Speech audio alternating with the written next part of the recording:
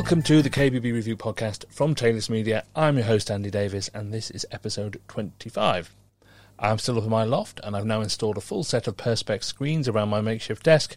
Not to protect the members of my family from the coronavirus, I've actually decided to turn my loft into a post office. We all need to top up our income these days somehow. So, I better crack on with the podcast. The queue's really building up. So please pop your parcel on the scales and we'll get started. First in line with an armful of eBay deliveries is marketing expert David Barker from Inspire KBB. He's returning to the podcast to talk about the importance of good customer data in your marketing. Really good stuff. And behind David in the queue, and only looking for a book of first-class stamps, is Amir Reski. He's the guy in charge of Caesarstone for not only the UK, but also the rest of Europe, Middle East and Africa. He's got some really positive insights into where the UK market sits in terms of coming out of lockdown compared to other countries. That's really good stuff too. So please be patient. Wait your turn, madam. I'll check your passport form in a minute. I just need to do the shameless Taylor's Media plug. Now, I hope you've seen our Save Our Skills campaign where we're trying to stop highly experienced KBB people being forced to leave the industry through the inevitable redundancies brought on by the economic effects of the lockdown. We started by highlighting those people who have been made redundant in a weekly Save Our Skills email. Please have a look at that. If you have any vacancies, your perfect candidate might be there. And now we're stepping it up by also offering free job vacancy ads on kbbreview.com for any independent KBB retailers with 3 showrooms or less. They're the front line, they're the ones dealing directly with the consumer, and that's where we need the most expertise possible. But the size of the business means they might have the most limited resources. So, free job ads. Have a look at the episode description for this podcast and you'll find a link through to a Q&A that will tell you how to take advantage of this great offer. Totally genuine, it's all for free. Okay, let's look at marketing again. So important as we start to look beyond the lockdown. Joining me again now, we're welcoming back David Barker from Inspire KBB. Hello, David. Hi, Andrew. How are you? I'm all right, mate. I'm all right. It's a bit of a cloudy, windy day today, but that's not necessarily a bad thing. For those of you that haven't heard the original episode, David, can you just give us the quick 30-second update on what Inspire KBB actually is and what you do? We're essentially a marketing agency that works specifically with independent kitchen, bathroom and bedroom retailers in the UK. So for the most part, we manage their marketing with them. We're basically a one-stop shop for all things sales and marketing, so whether it be traditional or digital advertising, so Facebook, Instagram, Google, and the like, social media marketing, website development and SEO, graphic design, reputation management, and so forth. So you understand kitchen and bathroom retailers right down to the most important details here. What I brought you on to talk about today, as you well know, is I want to talk about data. Because I think data is incredibly important for marketing, but if we go back to a survey of retailers we did, or KBB Review did, back at the end of 2019, we asked about data in that survey. And I've got the numbers in front of me here. 16% of retailers said that they used email as a marketing tool, only 16%. Just a quarter said they maintained an extensive and comprehensive database of previous, current and potential customers. So 3/4 of them do not do that.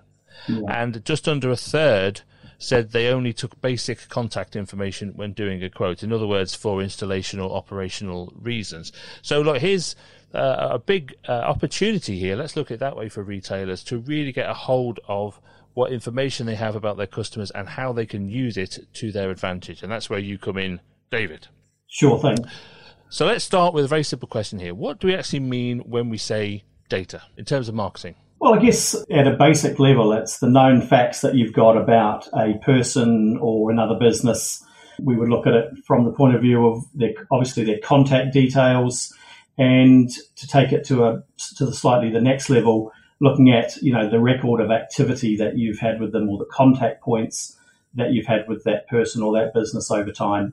Right, so this literally can be as detailed as a name, address and a phone number, or it could be a much more extensive thing, and we'll come on to that in a minute. But why is good data then so important?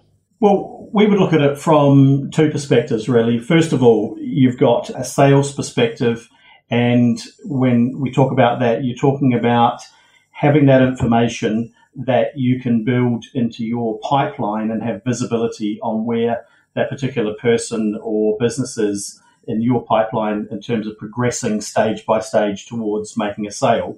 You could also utilize that information for your operational and installation activities as well. But from a marketing perspective, we would look at having data more so like building an audience, which then can be broken down into sub-audiences that you can then broadcast your messages to thereafter.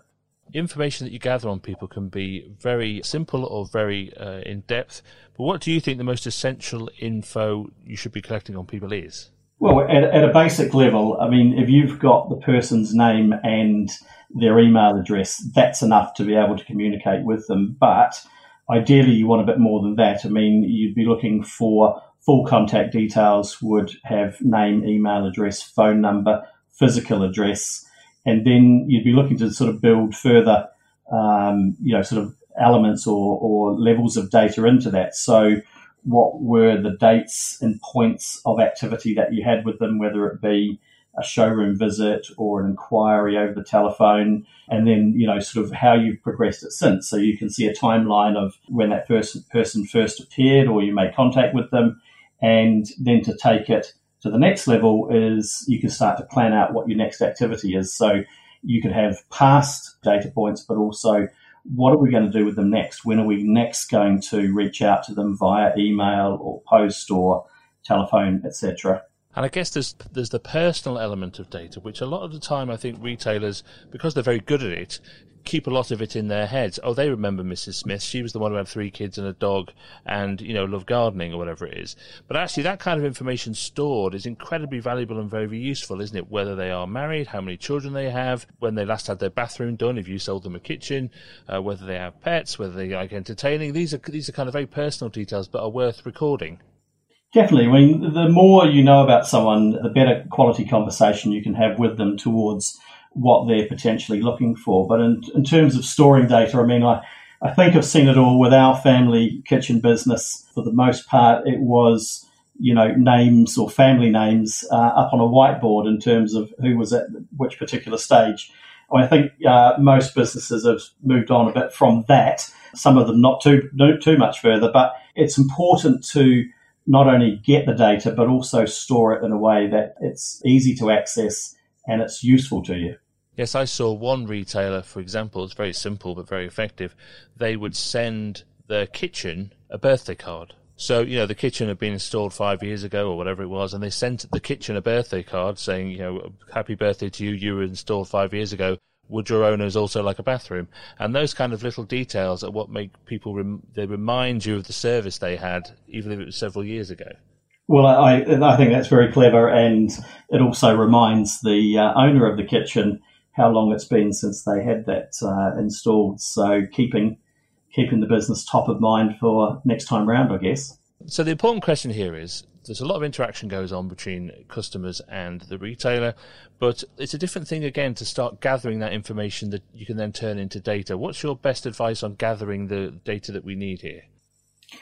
Well, first of all, most retailers that we work with have got lists of people who have made inquiries over the years. They're either sitting written in files, but I would say for the most part they're on spreadsheets.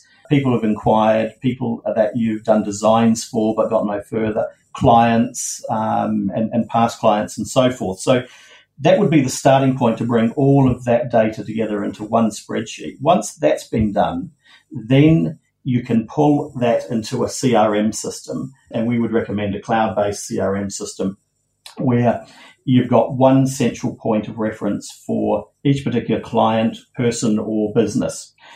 From there, you can then start to build in some data capture type tools or vehicles on your website. So we're talking about brochures, we're talking about guides, it could be your brochure, it could be supplier brochures.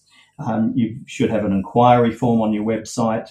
You could have a design consultation booking form, which requires data being captured on your website as well. But you've also got inquiries coming through the phone, through the showroom, through email as standard. You could also, for business to business, in terms of that contract business, you can buy lists where you can purchase, I think it's a minimum of 250 records, well into the thousands quite easily, for architects, interior designers, property developers and so forth. And those would be the areas that I would, sort of look to start with and develop when it comes to building up that database and building up that audience. Yeah, a lot of people, these bigger retailers I know, but they run competitions, or you could win a bottle of bubbly or whatever it is. All you have to do is fill this form in, and it's those kind of data gathering exercises that could become very useful. Particularly, I think if you have an event, if you have a cookery event, how can you make sure you gather all the data of everybody who turns up? Well, exactly. I mean, that would be fairly straightforward to achieve that. I mean, most people would be happy to give up their data if they turned up to a cooking event in the showroom. I don't think you'd get any resistance there. I think we've become accustomed to giving up basic contact details in order to get something small in exchange for that. Right, so I'm a retailer. I've got myself a big database. I've got lots of information on my current customers, my past customers. What do I do with it? What kind of marketing are we looking at here that gives us the best use of that data? Well, I think in terms of marketing, the thing that you're looking to achieve here is you're building up an audience which can be tagged and broken down into different segments so that you can send different messages on different platforms to those different groups. So in terms of what you can be doing with that data, I mean, first of all, you can be using it for email marketing. You can be using it for direct marketing. And one of the beauties of email marketing for the last few years has been a concept called lead scoring, where you can see the amount of engagement that your list or the individual people on your list have been having with your emails, and those people are then rated using lead scoring, and you can then choose to send out direct mail to the top 50 or the top 100, for example, who have been most engaged with your emails. So therefore you can be more efficient with what you send out in the post, which is far more expensive to do. When you've got this data that's being gathered and is growing, you can utilize it for custom audiences. So, for example, with digital marketing, particularly Facebook will allow you to drop into their dashboard or the system behind the dashboard what's known as a custom audience of people's names and email addresses, and they will then work out using Facebook accounts all around the world which of those email addresses match an account. And you can then deliver advertising specifically to those people who have a Facebook account that matches from that list you've got. So that's a very efficient and effective way to do it. And you can do that. You can build different types of audiences, whether they came from your website or came from an event and so forth. You've also got an opportunity to analyze the data further. So you can have a look and run a heat map over it geographically to see, of all the data that you've acquired over a period of time, where is the heat geographically, which will then help you decide where you're going to put your marketing effort and your marketing investment moving forward. So particularly with something like leaflets, that's really useful. The same with choosing which print publications to advertise in. Again, very useful when you can see the geography.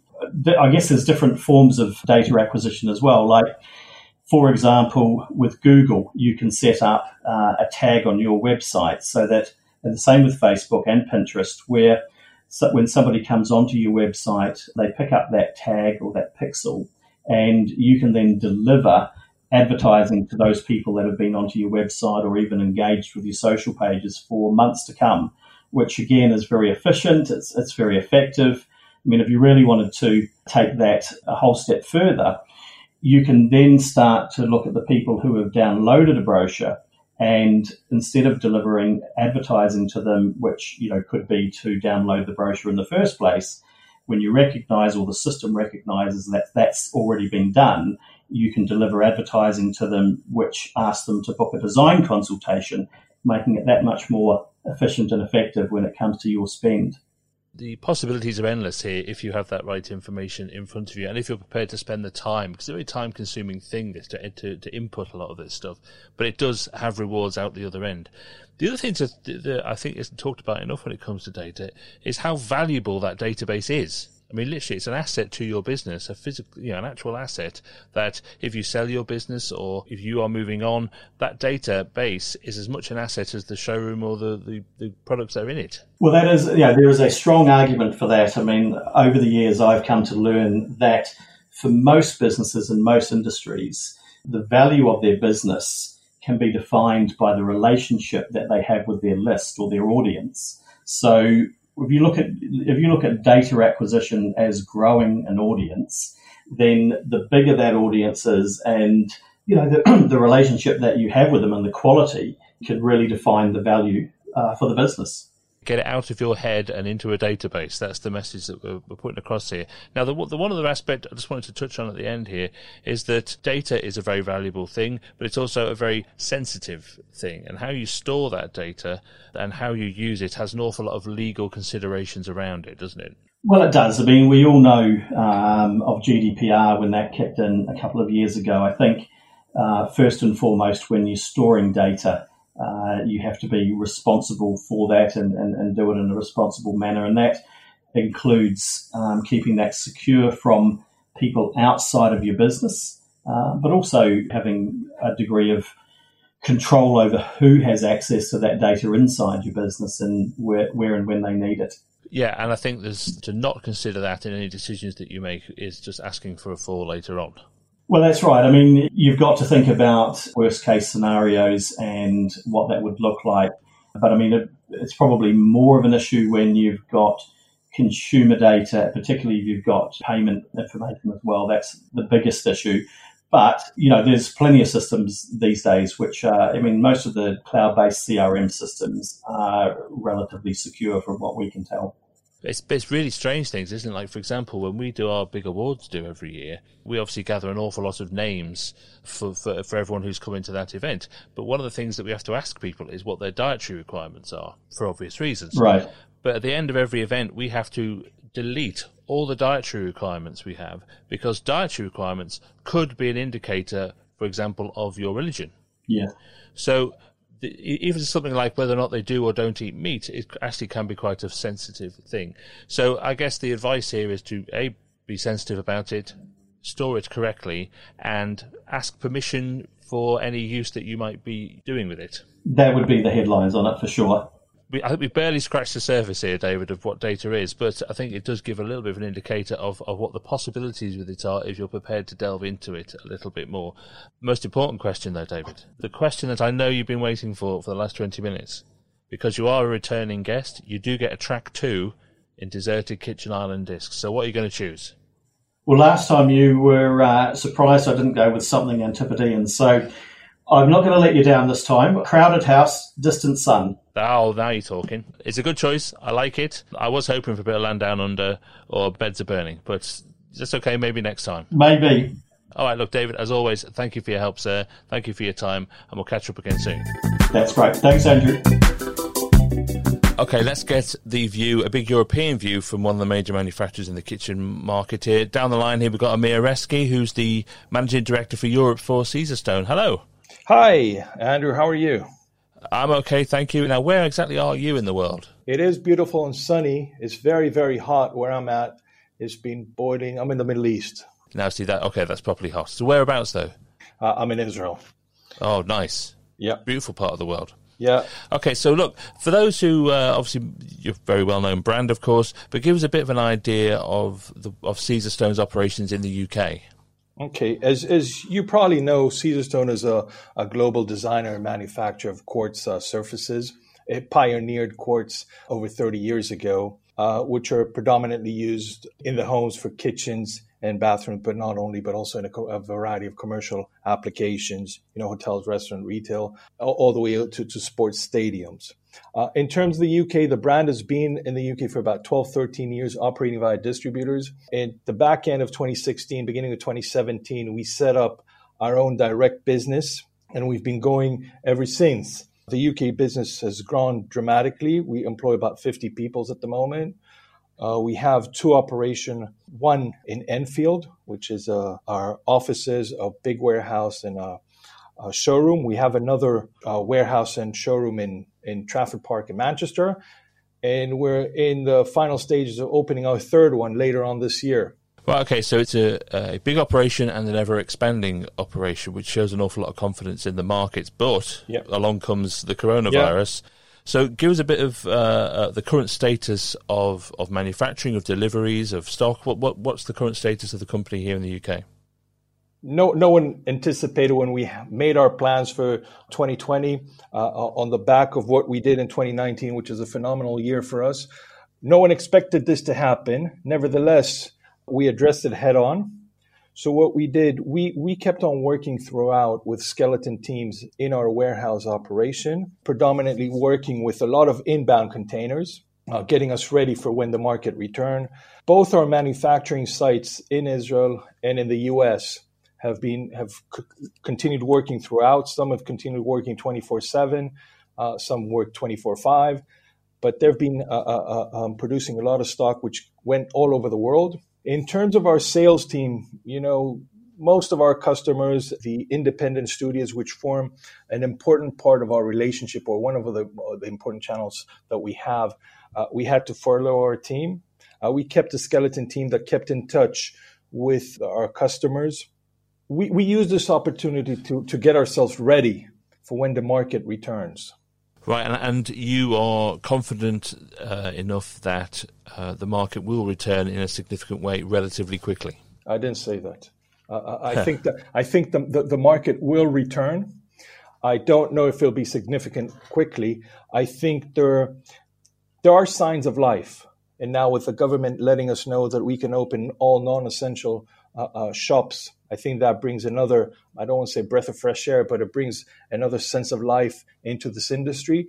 And I think we will return. We will return because at the end of the day, we still need to live on. And there have been crises before, maybe not to the same extent of this because this is a global crisis.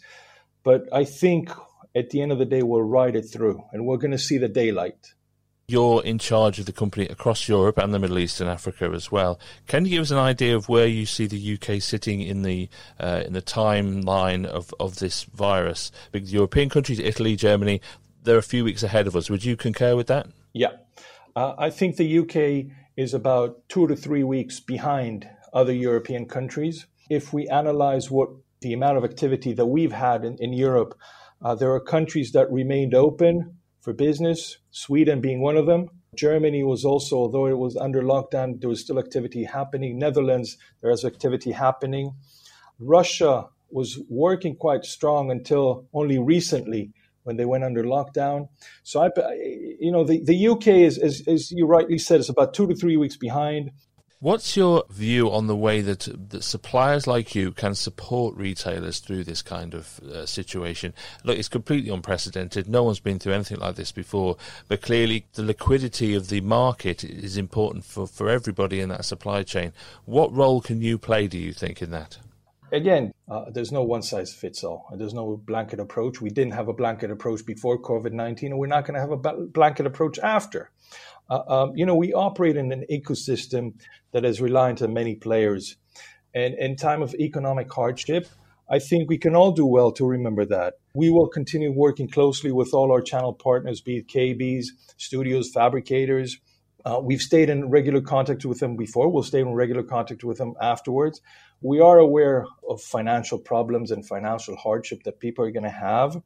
But I think we will have individual consultations with our different channel partners, different people, and see how we can assist. Yes, it's a very difficult thing to apply a blanket policy to, isn't it? I guess it's the way somebody else put it to me was you've got to differentiate between the people who can but won't pay and the people who simply can't pay. That's true, but I'm not the one to judge anybody how they run their business. Our intention for the UK has always been a long-term sustainable relationship with our partners. So if someone thinks that, they can take us for a ride today, well, you can fool us once, but you can't fool us twice.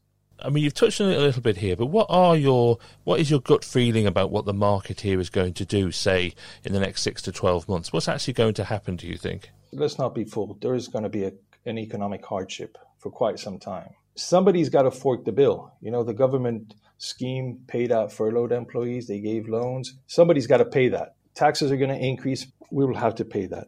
But I think we as a company and us as individuals, we're very optimistic. It'll be an acid test now for what we've done during the course of the lockdown if we're going to see the benefits of it.